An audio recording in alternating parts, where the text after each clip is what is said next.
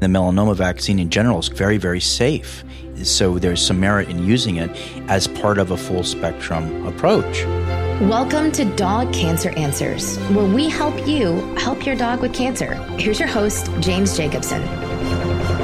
Thanks for joining us for today's question and answer show. We have a caller named Maureen who asks about amelanotic melanomas and the vaccine Oncept. Let's listen to her question and then to Dr. Dressler's answer. Hi, my name is Maureen and I'm calling from Mendocino, California. I'm calling about my 9-year-old German Shepherd who was just diagnosed with amelanotic melanoma on his lip. He's had one excision which was not clean, so he's going back for a second excision. My question is, does anybody have any experience with this particular tumor? And also a question about Oncept, the vaccine, whether it's ever been used for an amelanotic melanoma. I understand it's more geared towards straight melanoma. Thank you very much. Good question, Maureen. So the first question, has anyone had experience with this type of cancer? Yes, I have. The second question is the Oncept vaccine. So I've dealt with a few of these over the years, and I spoke to Phil Bergman, who developed the vaccine, concerning this exact question. So his response was, yes, there's still merit in using the vaccine. And the reason why is because the amelanotic melanomas just don't have melanin in them, but they're really similar still to melanomas. Melanin is the pigmented thing. And for those who don't know, amelanotic means they're white-colored melanomas, and melanomas are usually not white-colored. They're usually brown or black. They're still derived from the same types of cells, and they're still cancerous, and they still behave in many of the similar ways that a standard melanoma does. And one of the ways is that a lot of them on the surface of their cells have tyrosine or tyrosinase. And that's exactly what the vaccine is stimulating the immune system to attack. And so a good chunk of them do. And the melanoma vaccine in general is very, very safe. So there's some merit in using it as part of a full spectrum approach, which would be the second surgery. Great job. Get those cancer cells out of there. The dietary pathogens to help stimulate cancer cell suicide, which is why I developed ApoCaps, immune support, and all of the other aspects that are discussed in the book that are part of full spectrum care. So I hope that helps. That was a really great question, Maureen, and Dr. Dressler, thank you for answering it. So it turns out that even though amelanotic melanoma is white, it's still melanoma. The lack of pigment does not change the tumor type so much that the vaccine doesn't help. The melanoma vaccine may in fact help all melanomas. This episode is a good reminder about an important understanding for dog cancer. While different cancers may be in different places or have different shapes or colors or affect different systems in the body, they all share certain fundamental characteristics. The point of Dr. Dressler's approach is to address those things that are consistent from cancer to cancer. For example, cancers tend to prefer carbohydrates as a food source, or they stop apoptosis, or they suppress the immune system. So addressing those commonalities are important for every type of cancer, no matter where it is in the body. That's why there are so many different things to do in full spectrum cancer care. You're trying to address all the hallmarks of cancer, since we don't have the single magic bullet for any cancer, as of yet, if we ever do. If you'd like to know more about amelanotic melanomas, Dr. Damian Dressler has some great articles on Dog Cancer Blog that may be helpful.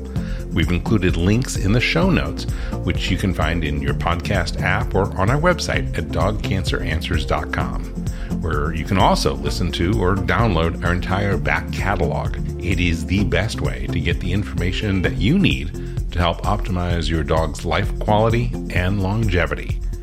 Just a couple things to wrap up today's show.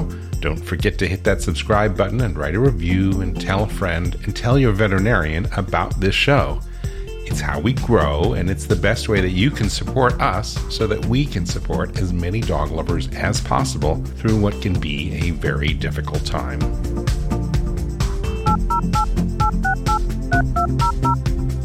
Those touch tones are an invitation to you to call our listener line, just like Maureen did. Call our Q&A line and leave your question about dog cancer for one of our veterinarians to answer on a future episode. The telephone number to do that, 808-868-3200, or visit our website at dogcanceranswers.com. And finally, we would like to thank our sponsor, the Dog Cancer Survival Guide book by Dr. Damian Dressler and Susan Ettinger. It's available wherever fine books are sold, both online and in physical bookstores. And if you'd like to help support this show, get it right away, direct from the publisher. You can get the paperback with free shipping anywhere in the USA, or the ebook edition for just $9.95. To get either the ebook or the paperback, go to this website, dogcancerbook.com. And because you are a listener to this show, if you use the promo code podcast, you can save 10%. The website again, dogcancerbook.com, and use the promo code podcast for 10% off. That is www.dogcancerbook.com. I'd like to thank Dr. Damian Dressler for being our guest today. And if you'd like to reach out to him, his website is vetinkihei.com. That is Kihei, K-I-H-E-I, vetinkihei.com. Also, thanks to Maureen for her question. Until next time, I'm James Jacobson. From all of us here at Dog Cancer Answers and Dog Podcast Network, I wish you and your dog a warm aloha. Thank you for listening to Dog Cancer Answers. If you'd like to connect, please visit our website at dogcanceranswers.com or call our listener line at 808-868-3200. And here's a friendly reminder that you probably already know. This podcast is provided for informational and educational purposes only. It's not meant to take the place of the advice you receive from your dog's veterinarian.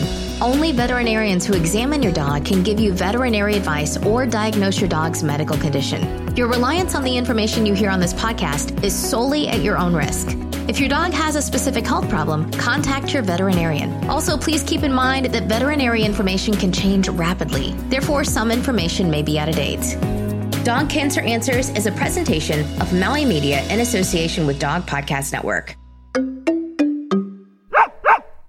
Is artificial intelligence going to change veterinary medicine? Well, it already has. Right now, on Dog Cancer Answers, we're speaking with Dr. Kelly Deal of Morris Animal Foundation about how AI is impacting veterinary research and the practice of medicine itself. That's on Dog Cancer Answers. Get it wherever you get your podcasts or at dogcancer.com/podcast.